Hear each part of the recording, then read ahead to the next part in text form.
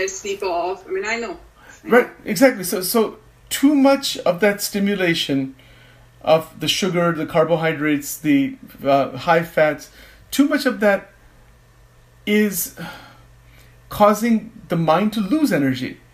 But another part of the mind is experiencing pleasure, like pleasure or sense of deep calmness, like just like a zoning out, just like a deep relaxation.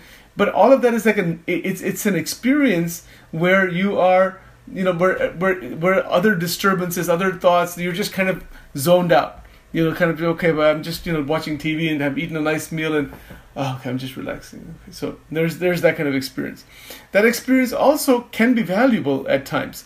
But that experience, if it is sought after again and again and again, it's a bit tricky. That's not an experience that one needs to be in. One needs to be in a much more meditative relaxation that persists throughout the whole day while activities are performed, but you're very steady, very calm. You're enjoying everything. It's not that you're renouncing the foods you like, but to eat them only to a certain extent is possible only when you are truly fulfilled and when you're bubbling over with energy from within. That's where exercise comes in. That's where intellectual stimulation comes in. That's where other enjoyments come in. See, this is the whole Tantra idea. The Tantra Shastras actually teach just this.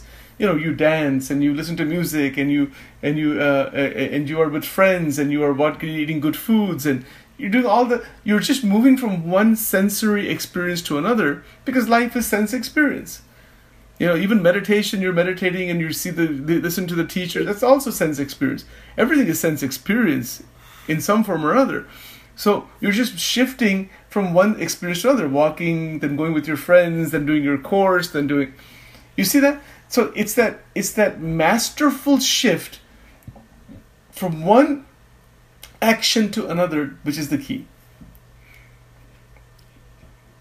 The mastery of that shift. If you look at the life of Paramahansa Yogananda, for example, you would exactly see that. I guarantee it.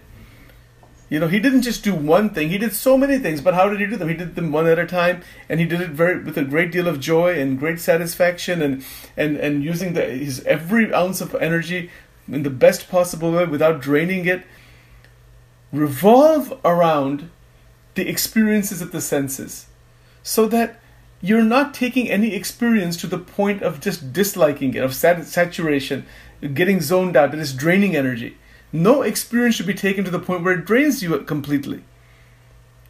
Even if you take something like exercise, why should you exercise to the point where you just get so completely exhausted? That's not necessary. Exercise to some extent, do it slowly, build up the tolerance, come back with some good energy left, and then that energy grows. So it's about growing one's mental power. Think of it this way. With food, for example, eating less food actually grows mental energy. Our primitive brain is not conditioned that way. Our primitive brain is just functioning based on just eat as much as fattening food that you can, because that's the survival mechanism within the brain. So that primitive brain needs to be given some of that experience, but then to transform that out by higher experience. So when the higher experience comes, the lower one automatically disappears. Or it gets stabilized, at least. Once you find something better, the lower thing that you were doing before stops. It's always like that. You buy a Toyota Corolla, and then if you have a really nice job and good income, and you're making good 6 figures plus and all that, you say, well, let's buy let's buy like a S-Class Mercedes or some good quality, much higher model of car, because you have more money available, so you can do more with it. You see, so you can experience more. It's always like that. So when you are in a more refined state, the gross state begins to disappear. And it's possible to live life in a much more refined way, using food to enliven you and to burn up the stored energy. It's like a matchstick. You start a little fire there, and then that can start a bigger fire. It's like that. So food is like a energizer to open up the dormant energy that is already within us. So if it's possible to use food as a way of opening up the dormant energy, then that's the best possible use. So that the mind is enlivened, it's energized, it's given what it wants in limited amounts, but it's never taken to the further levels, because the mind sabotages itself. It says that I'll eat more and I'll just kind of get to that point of just oversaturation, and then you don't even want that food anymore. So you've actually destroyed desire for it. Let's say you want to eat a piece of strawberry shortcake. So maybe if you have the whole, like a big, huge piece, eventually you say, my God, I don't even want that anymore. See, that's not a good thing to be in. You're destroyed desire for it. Rather than destroying desire for it, eat a smaller piece, keep the desire intact, eat it 2 days later, eat another small piece 2 days later. You keep the desire for it intact, rather than destroying the desire for it.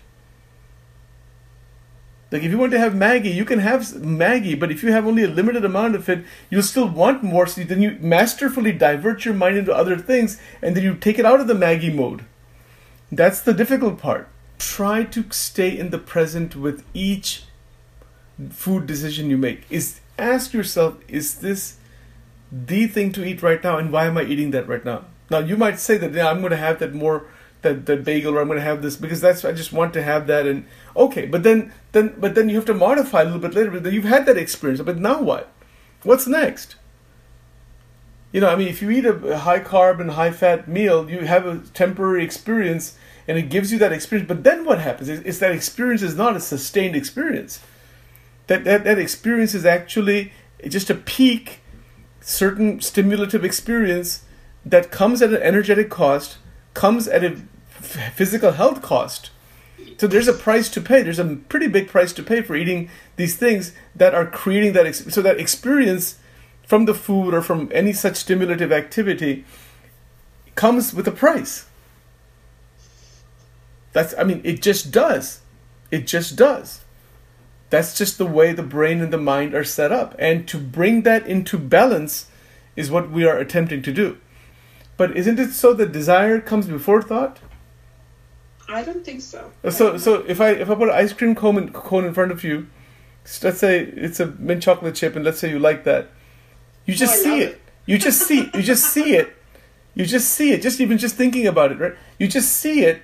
It activates the memory of it, and then thought comes. It happens simultaneously. It happens so rapidly.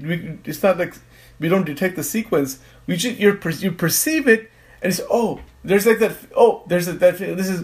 that wanting of this impulse, and then thought says, okay, I want that.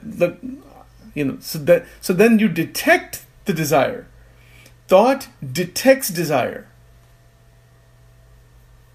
and then thought decides whether to act upon it or not.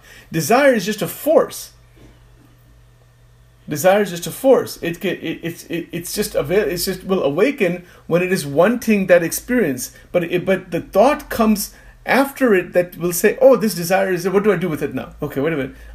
So it's all together. It's not like they're separate from each other. So to modify the desire requires a much deeper and meditative realization of what is desire and how to masterfully change desire. The mastery of one's desire is what we want, not the destruction of desire, not the overindulgence of desire, not the extinguishing of the energy within desire. We want the mastery over desire.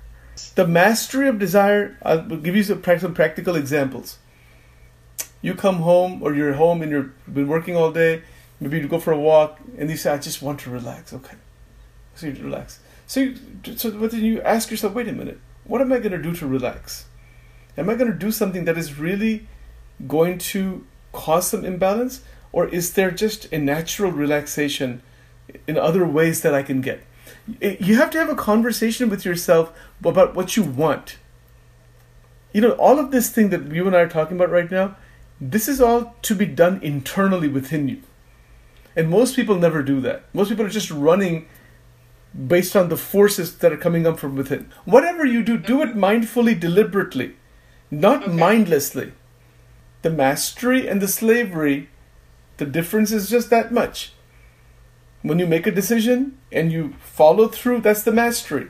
When you don't follow through, that's the slavery. Do we want to be masters or do we want to be bound by the constant chaos of the mind?